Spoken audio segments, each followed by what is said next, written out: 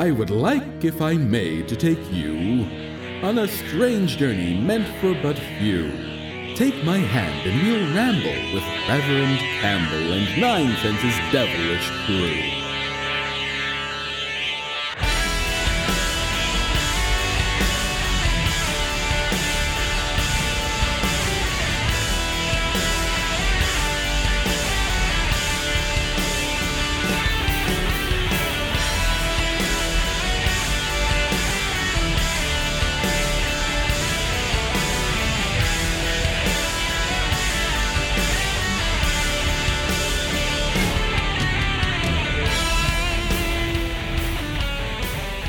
Welcome to 9 Cents. 9 Cents is a satanic perspective of our modern world, and I'm your host, Adam Campbell. It is great to have you today. I'm being joined by Jesse. How are you, my dear? Wonderful. Yeah. Peachy. It's been a little bit difficult getting this episode together. I've had a lot of back and forth with a lot of different people trying to get different things happening.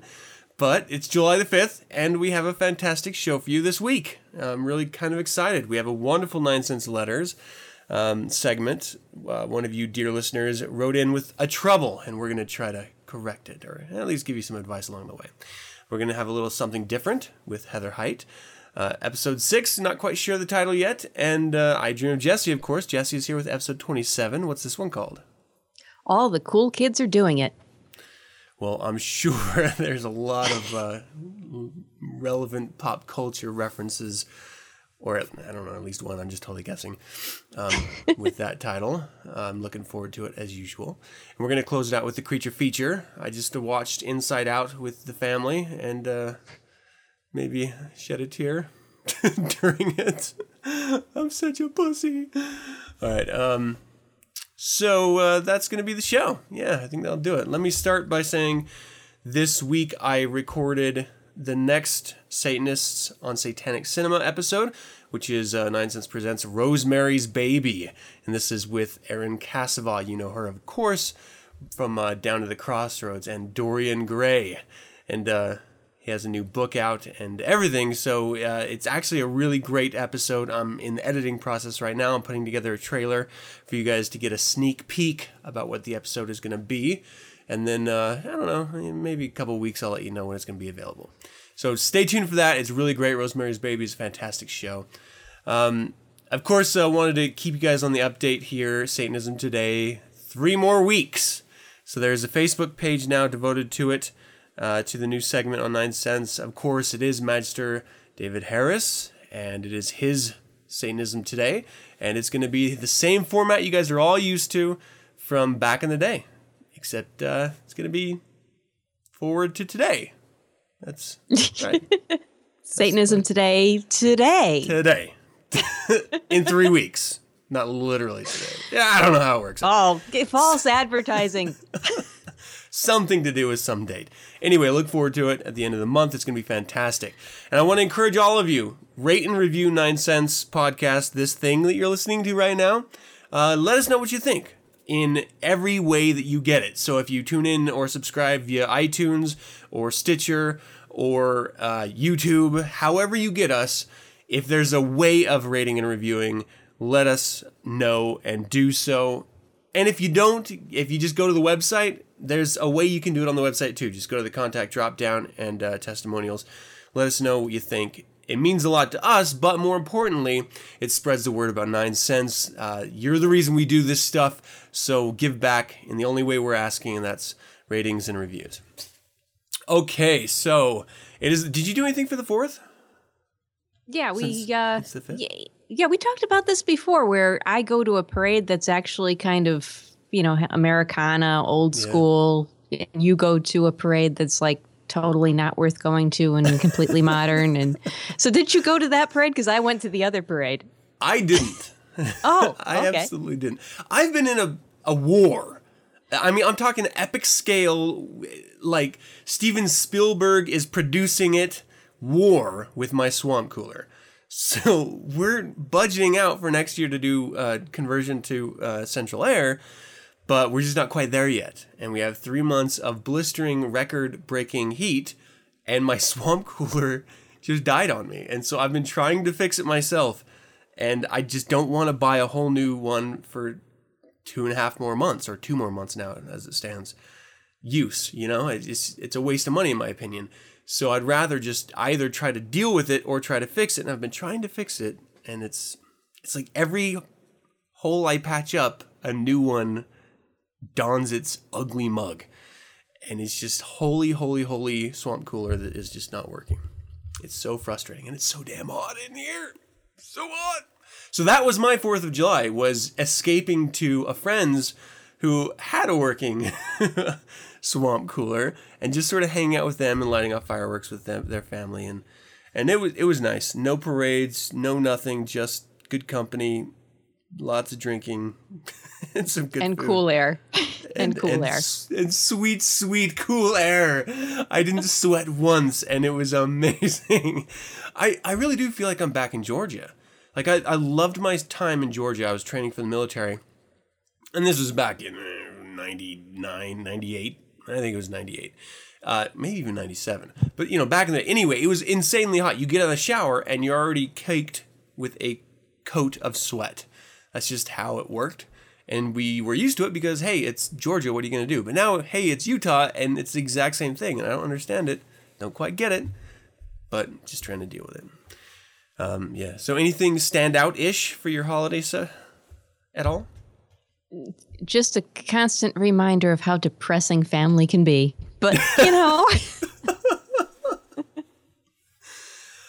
Family. Yeah. Okay, well, I won't pry because it sounds pretty bad. Actually. If it's anything like mine, it does get to be...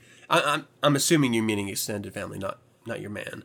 No, extended. Okay, he's great. Yeah. Mine's the same way. It's if it's on my side, you always go into it with, I don't know, some basis of understanding, like, it's going to be X bad. And for some reason, some way, somehow, they managed to get to Y. Just that one step worse. And you're just like, how is this possible? I've known you for so long, and yet you continue to put me, to let me down with just you being you. I don't get it. All right, well, how about we start this wonderful show with a wonderful listener's question in 9 cents letters. Sounds good. Yeah.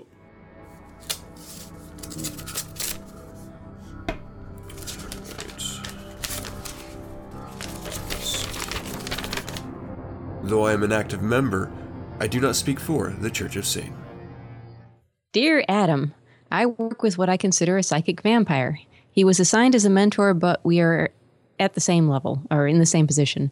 He's not a boss. He doesn't ask me to do favors, but takes up a lot of my time allotted for prospecting clients by giving advice and constantly gives his opinion about my work. On the surface, it appears he's mentoring. I've thanked him for the feedback, and I try to end the conversation to go about my work, but he continues. I've asked him to back off, yet he continues. He said things about my husband and our relationship, that my husband's female coworker will come on to him.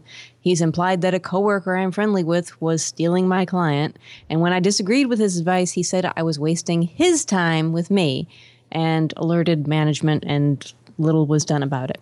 I alerted management and little was done about it. I'm worried that if I'm aggressive and tell this guy to fuck off, I'll get in trouble.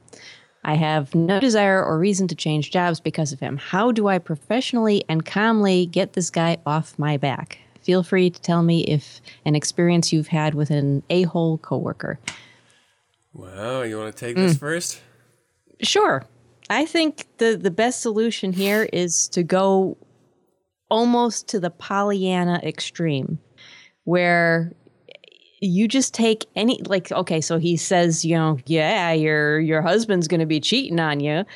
And you just say, well, if my husband, that happens to a lot of people. And if my husband happens to find someone he's happier with, it might be best for both of us to just end it. A lot of people go through with this, and that might be the best thing that could happen to our relationship. And if he says, your coworker is going to steal your client. Well, if I lose a client to a coworker, that's going to be a really good learning experience for me to find out what I'm doing and just take every single thing he says and find the silver lining to that dark cloud. And that dark cloud, that's going to do two things. First thing it's going to do is it's going to annoy the shit out of him because he's looking for drama and you're just not giving it. And the second thing is it's going to train your brain to be looking. It sounds stupid to always look for the silver lining in the cloud, but if you can train your brain to do that, you will be unflappable. Not just with this guy, but with anybody that comes along. So that's my advice. Be Pollyanna. Wow, that's actually really good advice. Thank you. Have you ever run into a coworker that's like this? Yes, and I have done this. So you've taken the Pollyanna approach personally? Yeah, and it does. They talk about you, but they don't talk to you, which is fine. Yeah. Oh, wow. Yeah, it's surprising that you would go to management and they still can't seem to take care of it on their level. And it says, I mean, the only way that you've sort of breached the subject with him is when you disagree with his advice. And so I'm inclined to agree with Jesse on this and just saying, well, if disagreeing with his advice didn't work and letting management know didn't work, then you do a little lesser magic here and agree with him and understand what he's saying and why he's saying it. I mean, a lot of the time, at least in my opinion, when coworkers are doing this, it's just like what Jesse said. They're looking for drama. They're looking to entertain their mind because what they're doing isn't very stimulating or maybe not fulfilling. And so they're trying to disrupt things to make it interesting a little bit.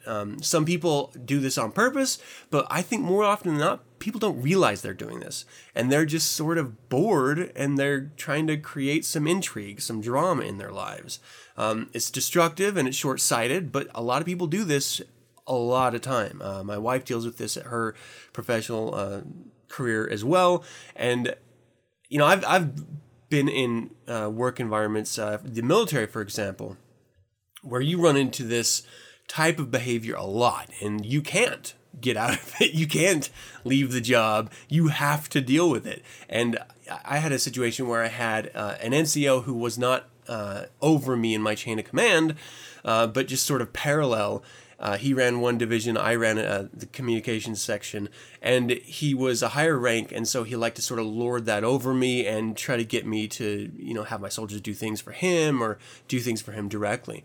And I literally would just stand my ground and just let him know that I respect who and what you are. I respect your position and what you do, but I don't care. And I will not. So I did not take the Jesse advice approach on this. And I dealt, face to face with this dude for nearly 2 full years. And it was a pain in my ass. And it was a constant. But the reality is if, I was very short-sighted. I did not even have someone giving me great advice like Jesse gave me. I was just sort of, at my wit's end trying to deal with this in the only brunt hammer way that I was educated in handling it. Definitely not as well versed in lesser magic as I am now back then. So it was very much a situation where in public around other soldiers, he was very condescending and he ate up a lot of my time trying to educate me in the ways that I was behaving as a poor soldier or as a poor leader, depending on the situation. But then, in private, he would come up and say, hey, look, I'm sorry I did that. I was just sort of losing my cool. And he would sort of try to repair any type of professional relationship by apologizing for what he just did, recognizing that I had never done anything bad in the first place.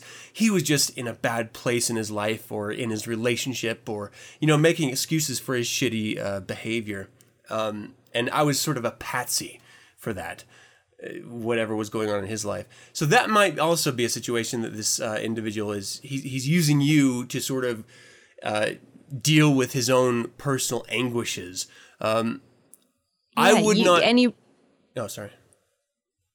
Go ahead and finish your thought. I was going to say, I would not take the approach that I took, where you just keep hammering at him, because that leads to a large amount of discord on a daily basis. But if you're not willing to, obviously you don't want to leave your job over this, but if you're not willing to just step to him, then there is, of course, the sort of explaining the situation to him, saying, look, I do not like you. I'm going to be honest with you. I do not appreciate what you're doing. It's going to cause discord at work, but if you're open and honest about it, don't disagree with the advice he's giving, just let him know that he is wasting your time and you do not appreciate it, and that if he doesn't stop, you will take it to the managerial level. If he doesn't, and only say that if he doesn't know that you've already tried to, and try to use that approach. I would suggest, hands down, try Jesse's approach first, because it's probably going to work and you won't have to have that brunt head-on experience. Yeah, I was just going to say, you bring up a good point that it might be boredom, because I was kind of assuming malice on this guy's part, but you're right. I mean, people get bored and they start drama subconsciously, just to entertain themselves.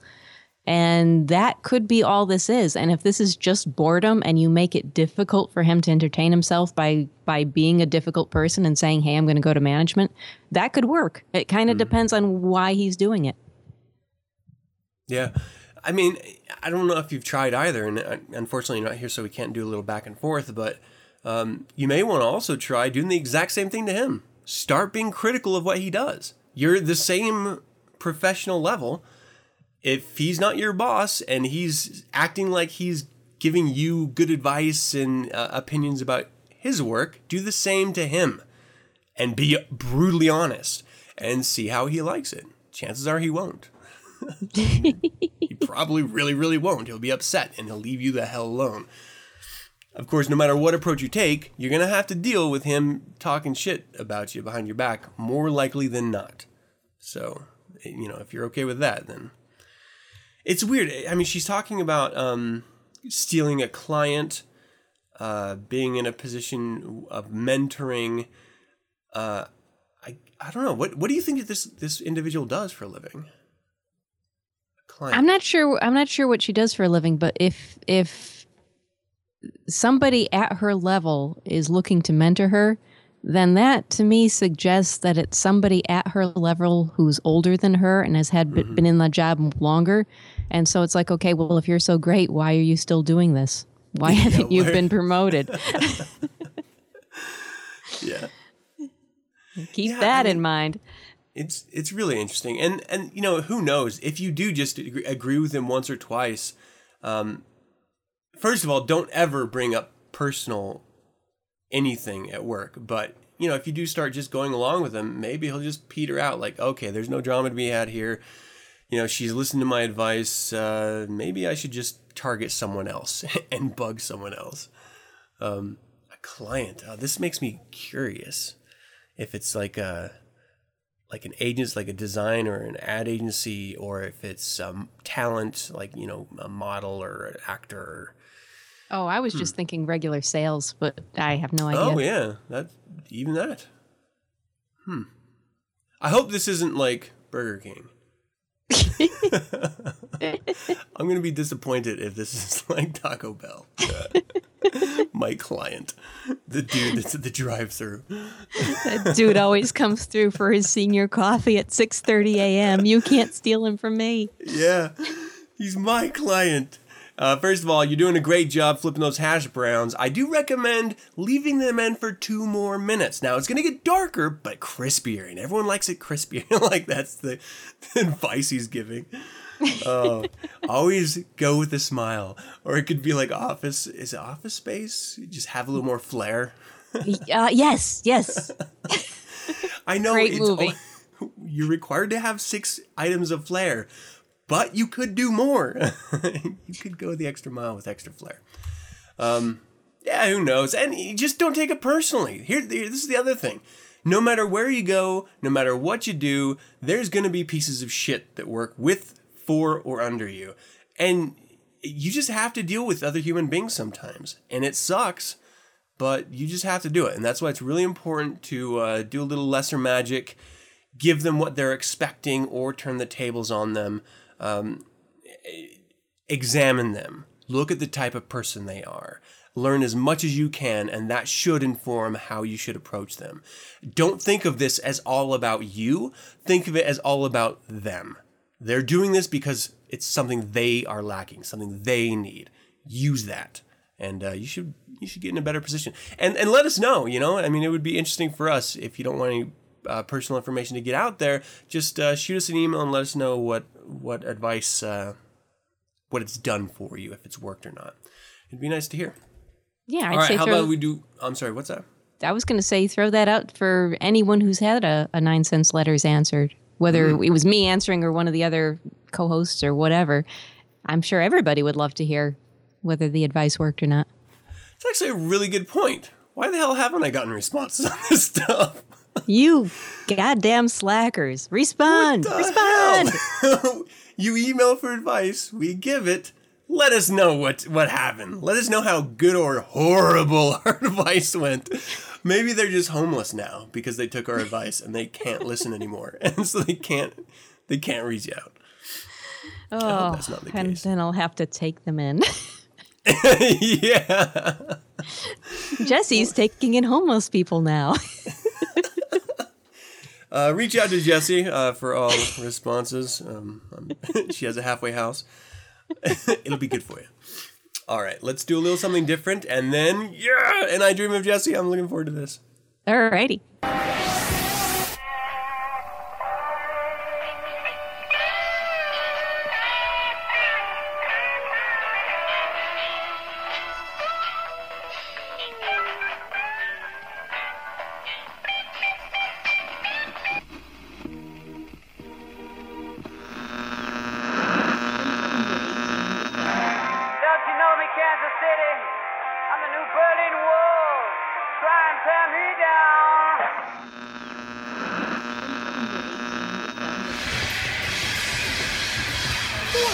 Such a stupid asshole.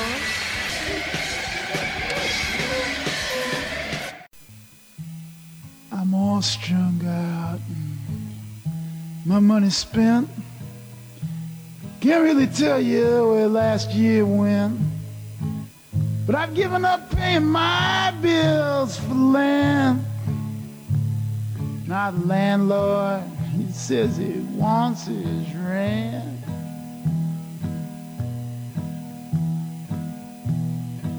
Fuck him. You got a letter from my folks and they say they're in debt. They say that things are as bad as they can possibly get. I haven't answered that letter yet. I might use it to light my cigarette, 'cause fuck them. Hey, woman come around and handed me a line about a lot of little orphan kids suffering and dying. Shit, I give her a quarter 'cause one of them might be mine. Yeah, the rest of those bastards can keep right on crying. I mean, fuck kids, throw up on your shoulder, piss in your lap, never give you nothing. Fuck 'em. I had a fight last night with a big lumberjack. I spent most of the fight laying flat on my back. He beat me up fair, and that's a fact. But I busted his head as soon as he turned his back on. Fuck fair fighting. Yeah. My junkie buddy got the shakes again. He gave me $5, sent me out in the rain. I'm supposed to bring back something to cure his pain. Oh, shit, I took the bread and I jumped on a train, 'cause fuck junkies, menace to society. Break into your house, steal your TV set and go pawn it. Stick up gas stations and then want to get rehabilitated right next door to you. Fuck them.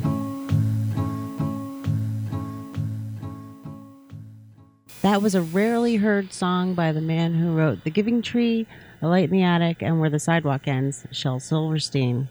By the time I discovered Shel Silverstein's children's books, he had already been a featured cartoonist for Playboy with over 20 installments, and an accomplished writer of most notably and sometimes decidedly adult-themed songs for Dr. Hook and the Medicine Show. Yesterday, my youngest son told me that one of the creators of a show on Nickelodeon was being criticized for having written and directed an adult film called The Cuckold. Some blogger was complaining that writer-director Jonathan Butler was sneakily trying to expose children to the fetish by creating Belle and the Bulldogs, a show about a cheerleader who becomes a star quarterback, because certainly a comedy about the laughable situation of a girl playing football could only lead to women everywhere forcing their husbands to watch them get deep-dicked by a frighteningly well-endowed Jamaican. I mean, it starts as a joke, people. Next thing you know, girls are actually believing they can accomplish anything, which obviously leads to the enslavement of white men with tiny flaccid penises. Has society changed, or do dummies have too much access to too much information? Or is there a certain type of person who can cross these boundaries with little or no consequence? When I decided to help out my husband in his endeavor to become a pornographer, I joked, well, there goes my chance at a Disney contract. But is that even true? I mean, fuck it. If Vanessa Williams can star as the trash queen in Elmo's Adventures in Grouchland and Sarah Silverman can voice a character in an animated feature film, Wreck-It Ralph, then fuck limiting my experiences out of fear that I might be judged by some slob with a grudge against women and too much time on his hands. The decision to be as wide open as my husband David and I are about what we do is not for everybody. I'm not saying that at all. There are consequences, and being honest about how much of a fuck is given about those consequences is step one. At least it was for me. I already had quite a bit of experience not giving a fuck when I met and married my very public Satanist husband. I still remember before signing the release to be in the first and so far only full-length feature fetish film I starred in, the woman we were working with said, "Are you sure you want to do this? Because after this, you're a porn star, whether you like it or not." I said, fuck it. Weighing your desire to publicly be who you are versus the consequences and deciding to say fuck it isn't just about not caring. Incorporating not giving a fuck into your way of life is all about personal responsibility. You can't decide to walk through Central Park naked with a martini in one hand and a joint in the other, then get all indignant when you get arrested. I mean, you can, but you'd be a stupid asshole.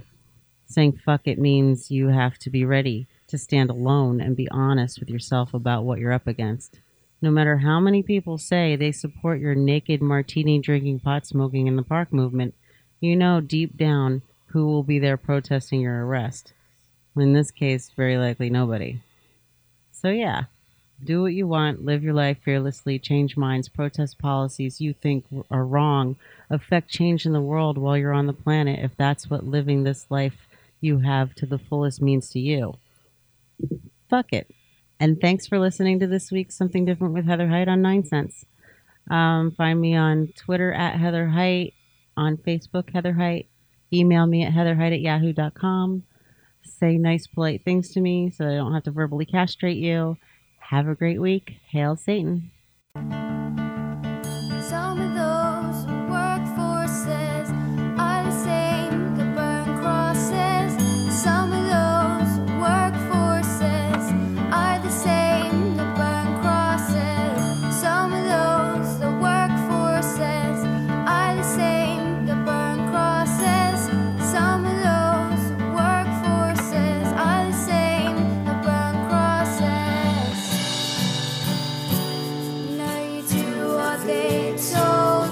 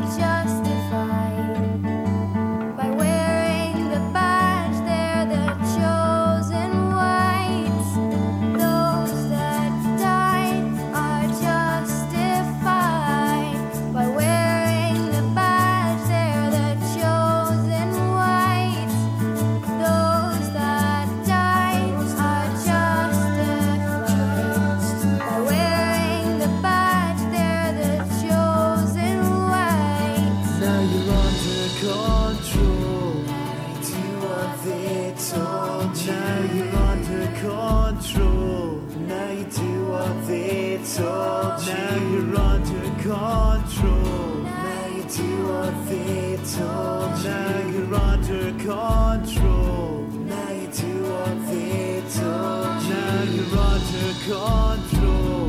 Now you do what they told you. Now you're under control. Now you do what they told you. Now you do what they told you. Now you do what they told you. Fuck you, I won't do what you tell me. Fuck you, I won't do what you tell me. Fuck you, I won't do what you tell me. Fuck you, I won't do what you tell me. Fuck you, I won't do what you tell me. Fuck you, I won't do what you tell me. Fuck you, I won't do what you tell me. Fuck you, I won't do what you tell me.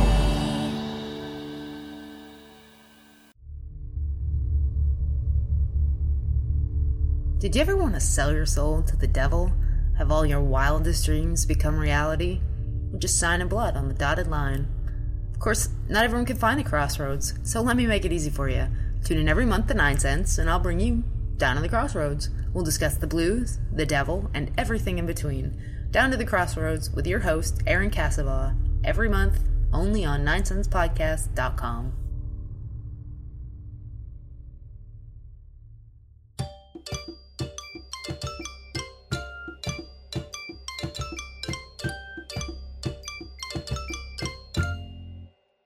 Jesse.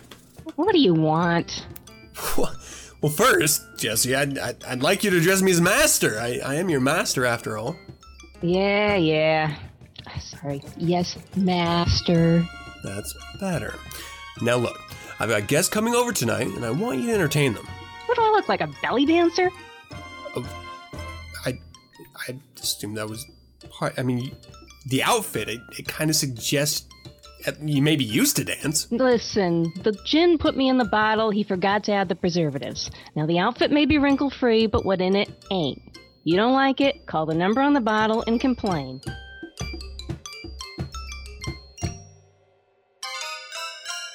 We all fill various roles in our lives: employee, parent, student, boss, child, etc. And every one of these roles comes with a set of expectations others have about how we should be filling these roles. These expectations aren't generally a bad thing. They help form the social contract that helps keep our species moving forward. And when we choose to take on a role, it's often with the foreknowledge of, the acceptance of, and perhaps even the enthusiasm for doing what will be expected of us. The problem with expectations is they tend to get piled on, never cast off. Do an extra good job at work and suddenly anything less means you have a bad attitude. Buy her roses on a whim one Valentine's Day and you're committed to doing so for as long as you're with the girl. Give the dog a bit of your dinner and you'll be torturing the pup if you don't do it again and again at every meal. Failure to meet the new expectation you just set will result in other people feeling disappointed in you. It's enough to make some aim for mediocrity. But for the rest of us, following our passions can and will lead to increased expectations. If these aren't negotiated and managed, they will become a problem. As expectations increase, so too does non-compliance. The husband who tries to meet his wife's every desire is easily tempted by the mistress who, at first at least, wants nothing from him but sex. The stressed parent wanting a break from the kids will lie about working late and go off drinking with her friends. Rarely do these rule breakers see themselves as bad people. More often, the deviance is justified as what enables them to be a good spouse or parent or employee. Nonconformity. All the cool kids are doing it. So often have I met people who, rather than manage expectations, become enslaved by them. And so often these people are willing but unable to meet these unrealistic expectations. So I found it quite interesting to read a paper published on this same failure to meet unrealistic expectations within the microcosm of the U.S. Army.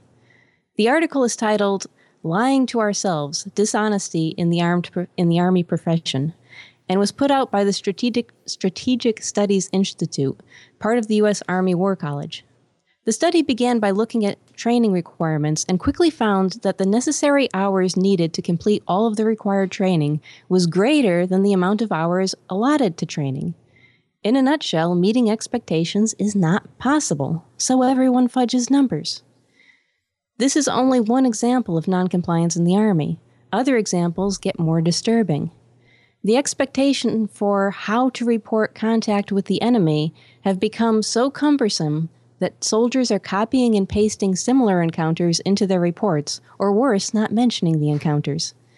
The study shows these are not a few bad apples. These are dedicated soldiers who honestly feel their time is more valuably spent working the mission rather than creating a PowerPoint that, for all they know, never gets looked at. The examples get even more disturbing. Sometimes a high-ranking officer needs a file reported on a Friday that summarizes data filtered up from the ranks. So if he needs his data by Friday, his subordinates need it by Thursday. So their subordinates need it by Wednesday, and on down the line until the soldiers actually collecting the data are left with no choice but to report on events that have not yet occurred. What makes this so bad is that everyone knows it's happening. It's the great facade that all is well. It's the lie everyone in the military takes part in. And it's happening with greater frequency to where dishonesty is no longer seen as lying, but instead is described as, in the words of one soldier interviewed, quote, prioritizing and accepting prudent risk, unquote. The article refers to this as ethical fading. Everyone's doing it. You're telling those in command what they want to hear, and you know your time is better spent elsewhere anyway, so why not lie? Most soldiers accept the expectations that they will be brave, upstanding, and honest. So they justify the dishonesty that having too many regulations forces on them. But they aren't dishonest in consistent ways. And this is where solipsism comes into play.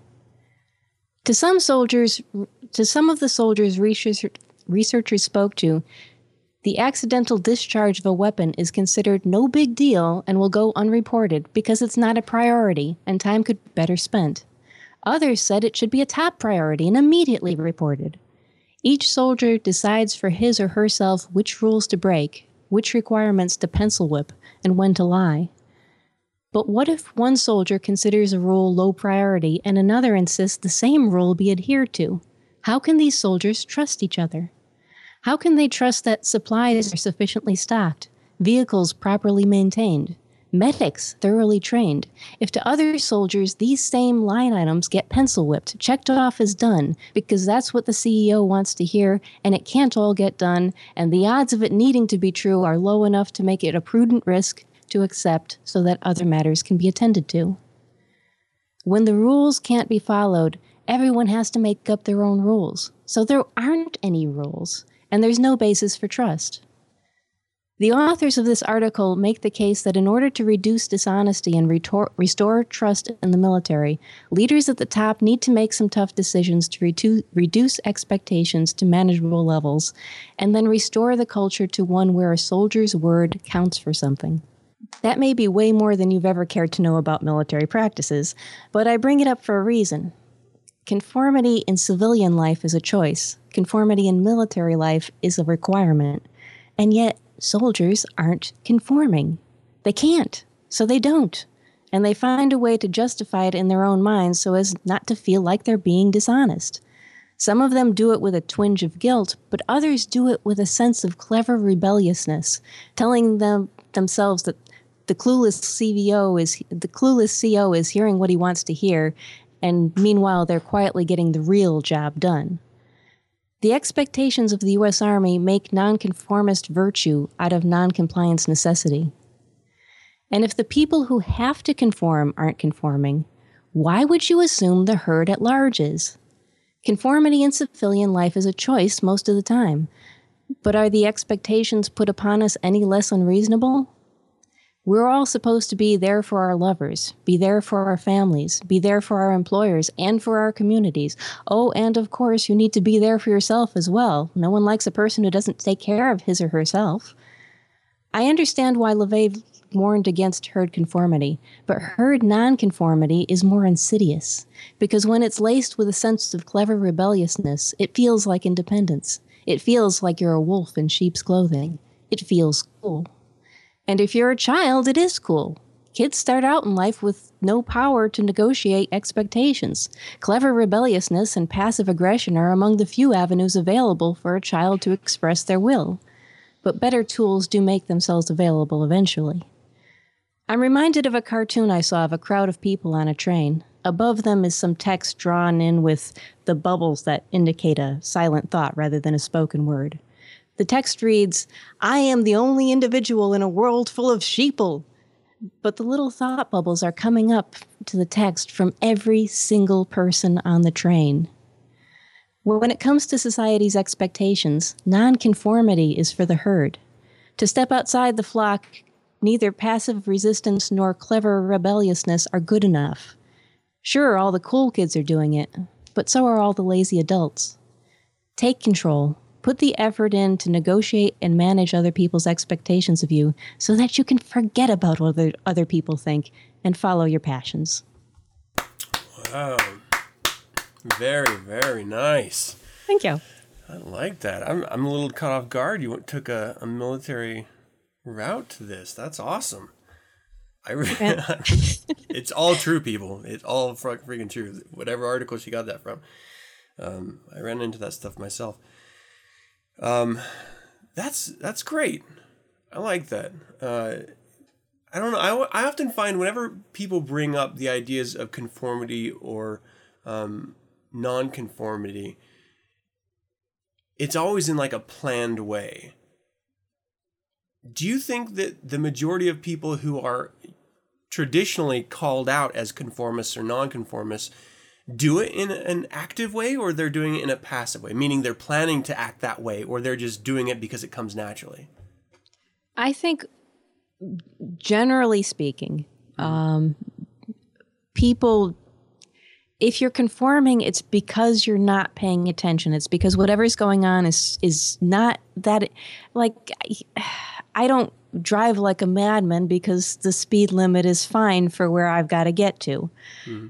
You know, if I needed to get somewhere, if I needed to make if I needed to make the Kessel run in less than 4 parsecs, that's right. You know, at that point, then I would consider myself a cool nonconformist for, you know, going above the speed limit. It's what you pay attention to, and you pay attention to the areas where you've gone outside the boundaries and cut your own path, and you don't pay attention to the areas where it's just not that important to you. So you go along with the herd and you think nothing of it.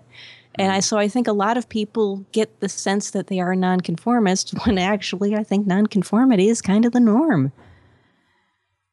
Interesting. Not that I've never bragged about being a nonconformist, so I don't want to sound like I'm beating up on, oh, you call yourself a nonconformist, you're so stupid. No, I've done that myself, you know? Yeah. No, it's a tough idea because, at least for me, I never really think about it until I do. You know, I think social media puts a spotlight on this type of behavior, whether it's active nonconformity or conformity or not. You're forced to think about it more because you see such a large sample in such a convenient scope, you know, as a feed of a wall feed. So you get to examine people's at least declared behaviors much easier than you would naturally just by walking down the street. And yeah, like you, I don't there's a lot of things that I don't even think about that would be considered as going along with the herd, like speed limit, for example. I'm really relaxed, but I don't ever think of it in terms of whether I'm going along or going against anything. I just think of it in terms of I have other things to worry about, so why should I add something that I have little control over, meaning other drivers? Why should I add that stress, you know, of speeding and getting pulled over and getting a ticket, or just trying to get there seconds earlier than I would normally, or whatever that is, when I could just not worry about it and instead focus on others. I mean, I've seen people post pictures of their rose gardens and it's these black roses or deep red. And I think they're cool. I think they're pretty as hell. But I also kind of like yellow and pink and all these colors that are not generally considered satanic. And so, I'm very conformist in the flowers that I will plant in my yard. And I don't care because I think they're pretty.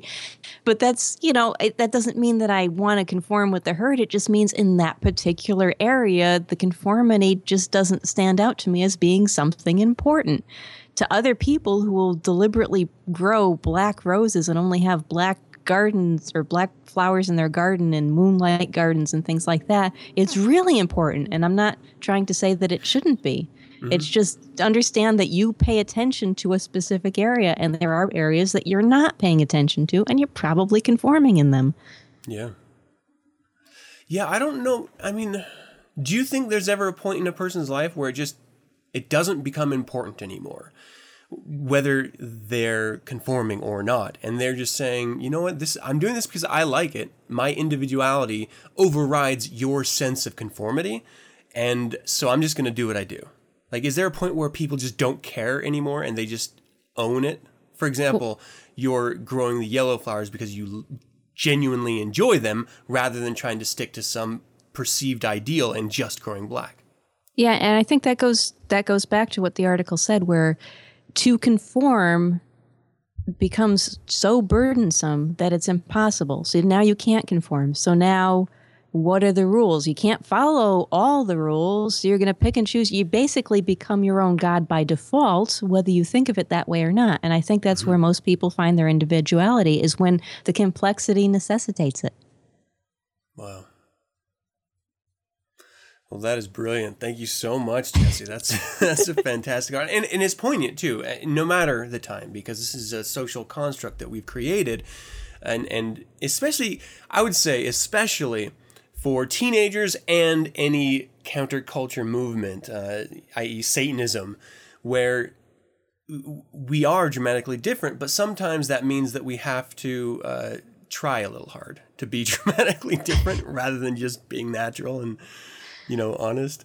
I think it's something that we should all really genuinely think about from time to time, but not let it consume yourself.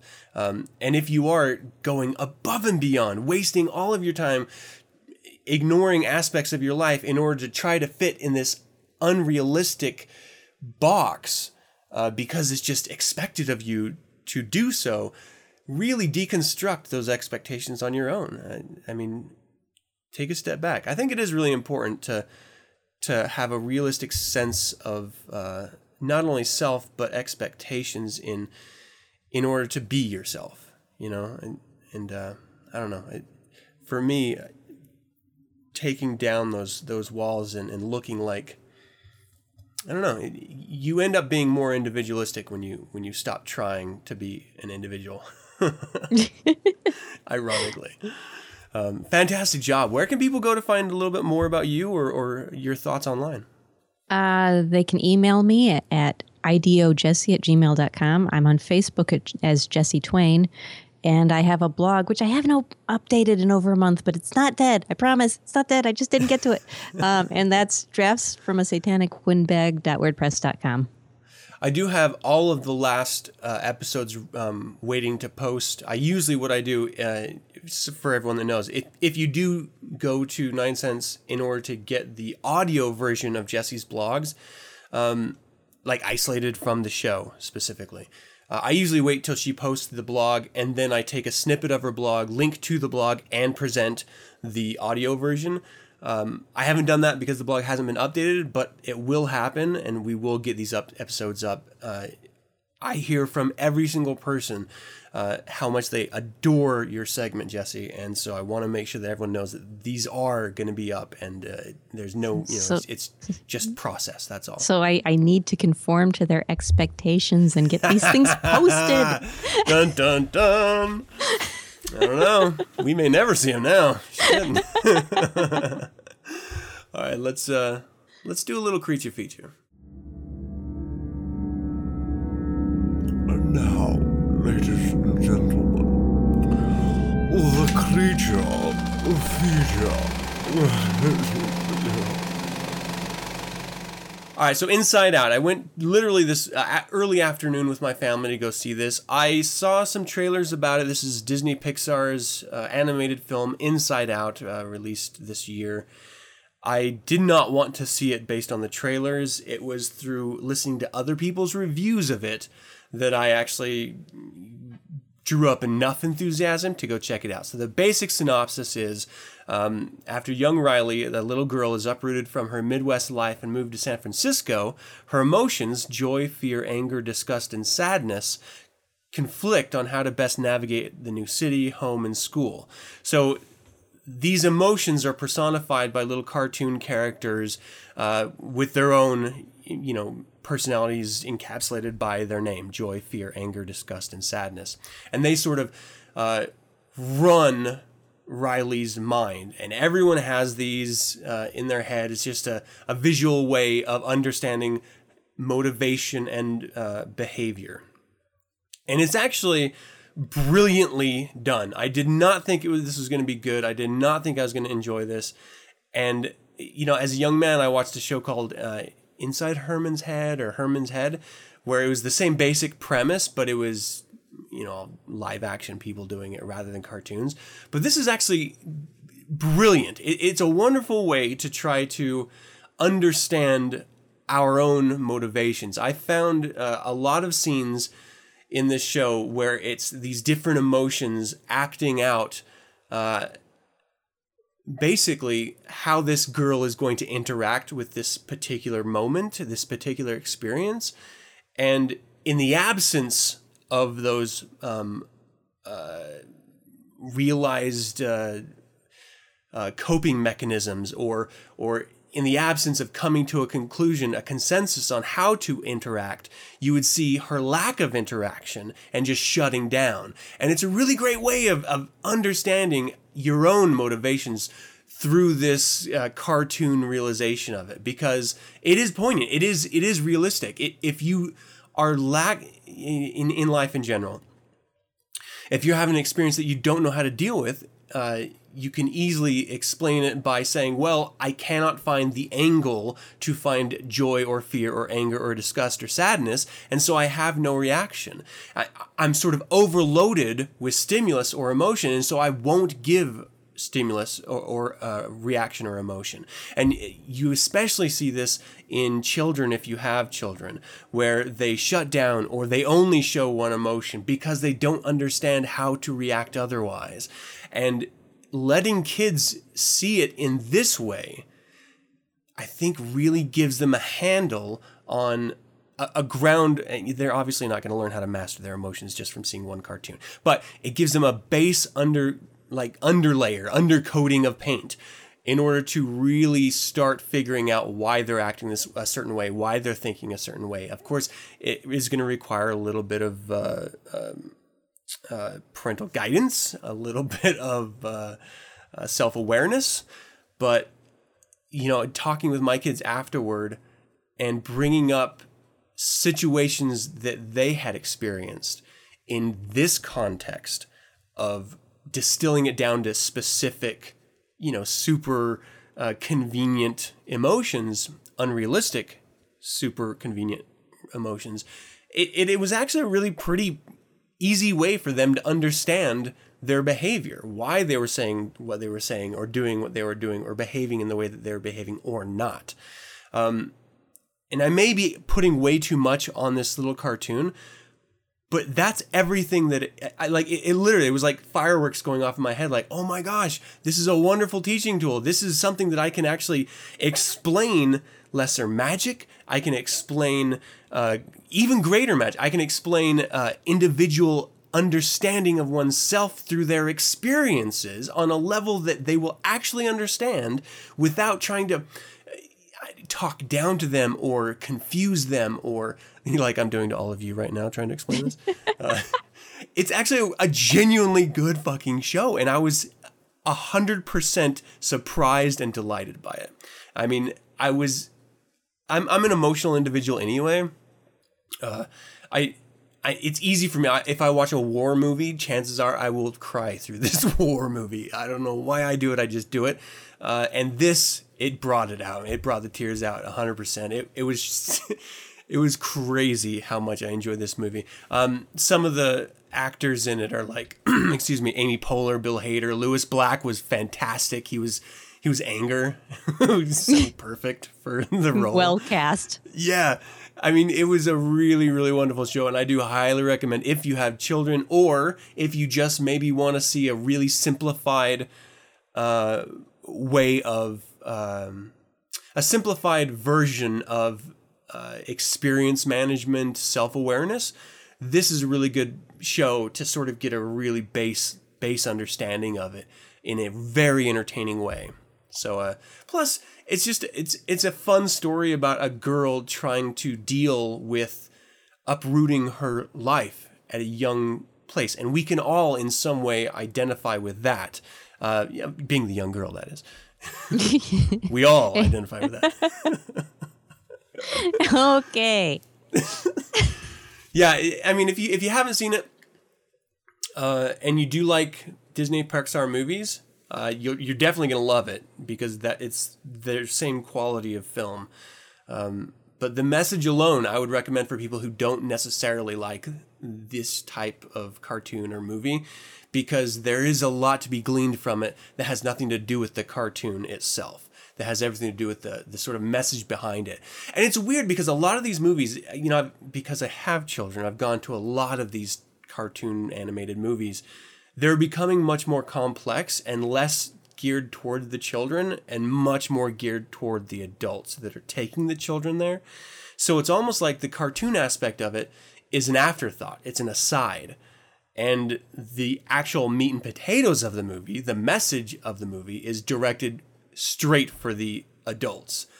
It's a weird bait and switch, but it's a good way to get you to go see the show and get the message anyway. If I can tag onto that, because I haven't seen Inside Out, but what you were just saying there, I saw a bunch of people raving about the Lego movie. And I'm like, come on, seriously? Lego movie? And so, but enough people were, okay, I'll get it, whatever. And that was a great movie. I mean, not like great, like, Platoon great or something, but it was It was a great message in it. And and like you said, it's something that I think adults might get more than children. Mm-hmm.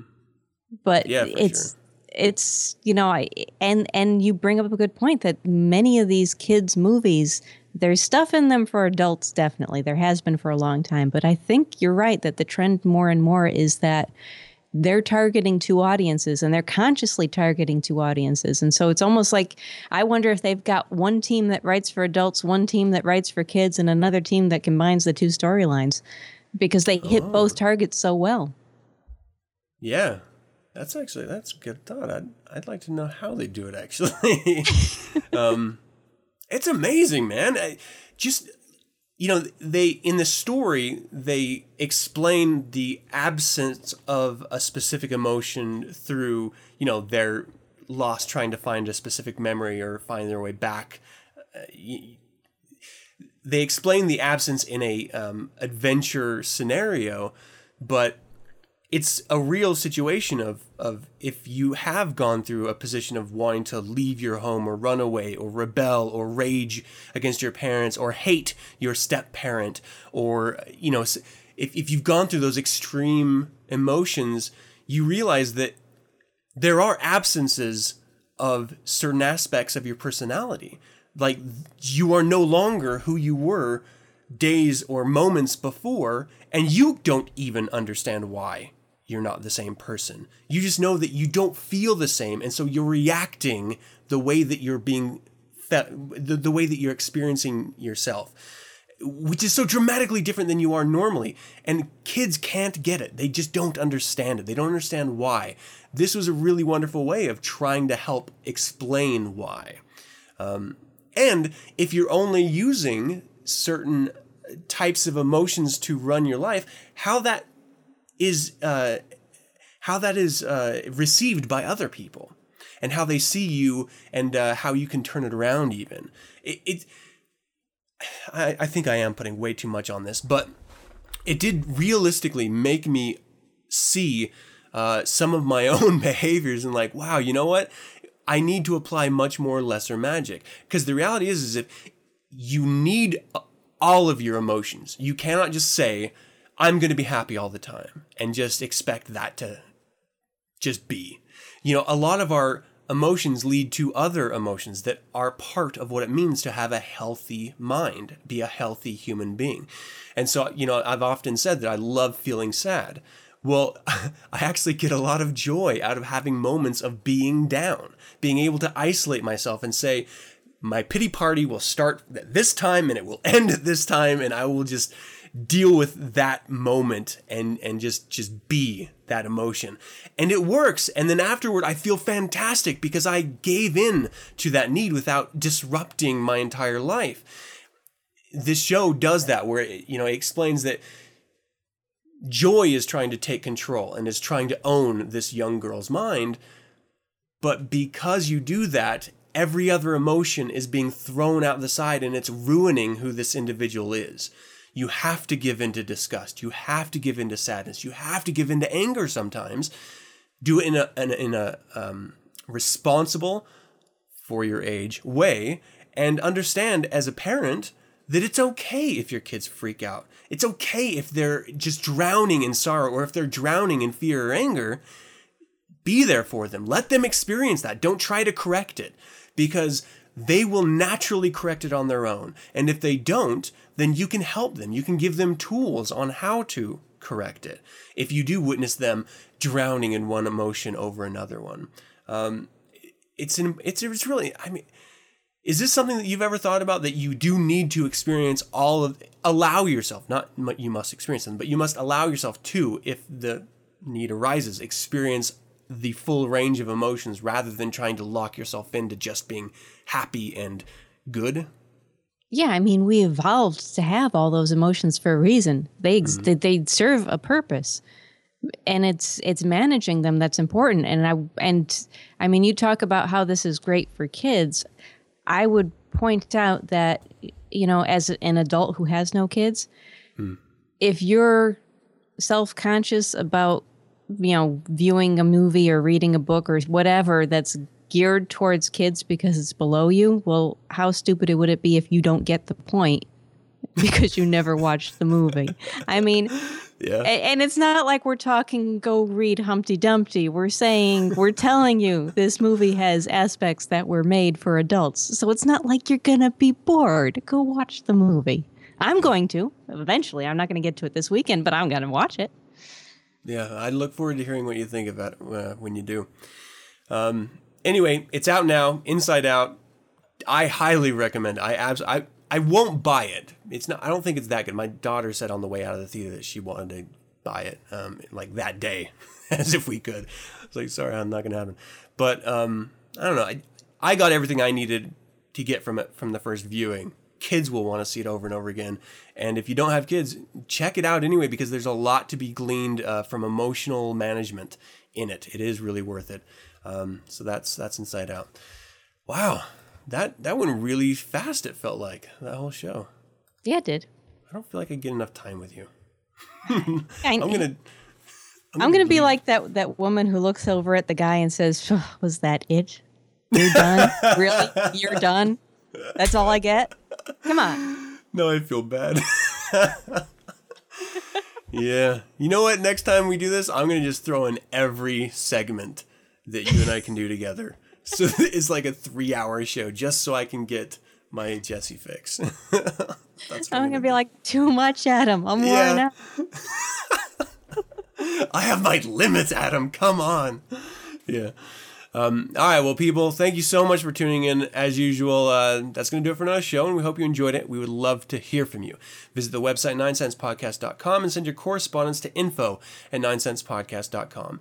If you send a letter to us and it's featured in a 9 Cents Letters, or if we just respond without having it featured on the show, your feedback based on the resolution is appreciated. We love to hear if our advice worked or not. That's going to help us get better. It's going to help you. It's going to help everyone. So let's keep the correspondence going. We really, truly do appreciate it. You can visit us in social media, SatanNet, Facebook, Google+, Twitter, MySpace, YouTube, iTunes, everywhere that you get 9 Cents. Leave us a rating. Leave us a comment. You can find show notes and upcoming segments, upcoming information on the social media pages as well. Download the show Mondays via the RSS feed found at 9centspodcast.com. I did just go through a big argument with Stitcher. So, long story short, they had 2 different 9 Cents feeds. One that ended last December and one that has continually gone on. The problem is that the majority of people that were getting us on Stitcher were using the one that ended on December. That's now fixed. All of the feeds have been pushed over to the old URL. It's on the website. If you can't find it, it's also on all the social media pages. I just updated it today. So, congratulations if you thought 9 Cents ended, if that's the only way you got us, because you got a lot of catching up to do. I mean, a lot. But we're back on Stitcher normally from here on out. We're on YouTube and iTunes as well. If you'd like to learn more about Satanism or the Church of Satan, visit churchofsatan.com. Read the Satanic Bible, people. Read the Satanic Scriptures. If it resonates with you, study. That's what Satanism is all about. Study, not worship. If it doesn't, that's okay. You can still tune in and enjoy. I know I do actually have listeners that are not Satanists. It blows my mind. But hey, I appreciate you guys tuning in. I really do. And I keep in mind that the only reason why we do this is because of your interaction, because you appreciate it. We're not getting paid for this, people. We're not making anything. It is all our energy putting out to you for free weekly. Give us interaction. That's all we ask. Spread the word. Once again, thank you for joining me. As always, I'm your host, Adam Campbell, being joined by Jesse. Wonderful Jesse, whom I miss desperately. I hope we can connect again soon, my dear. Me too. All right, well, until then, hail Satan. Hail Satan.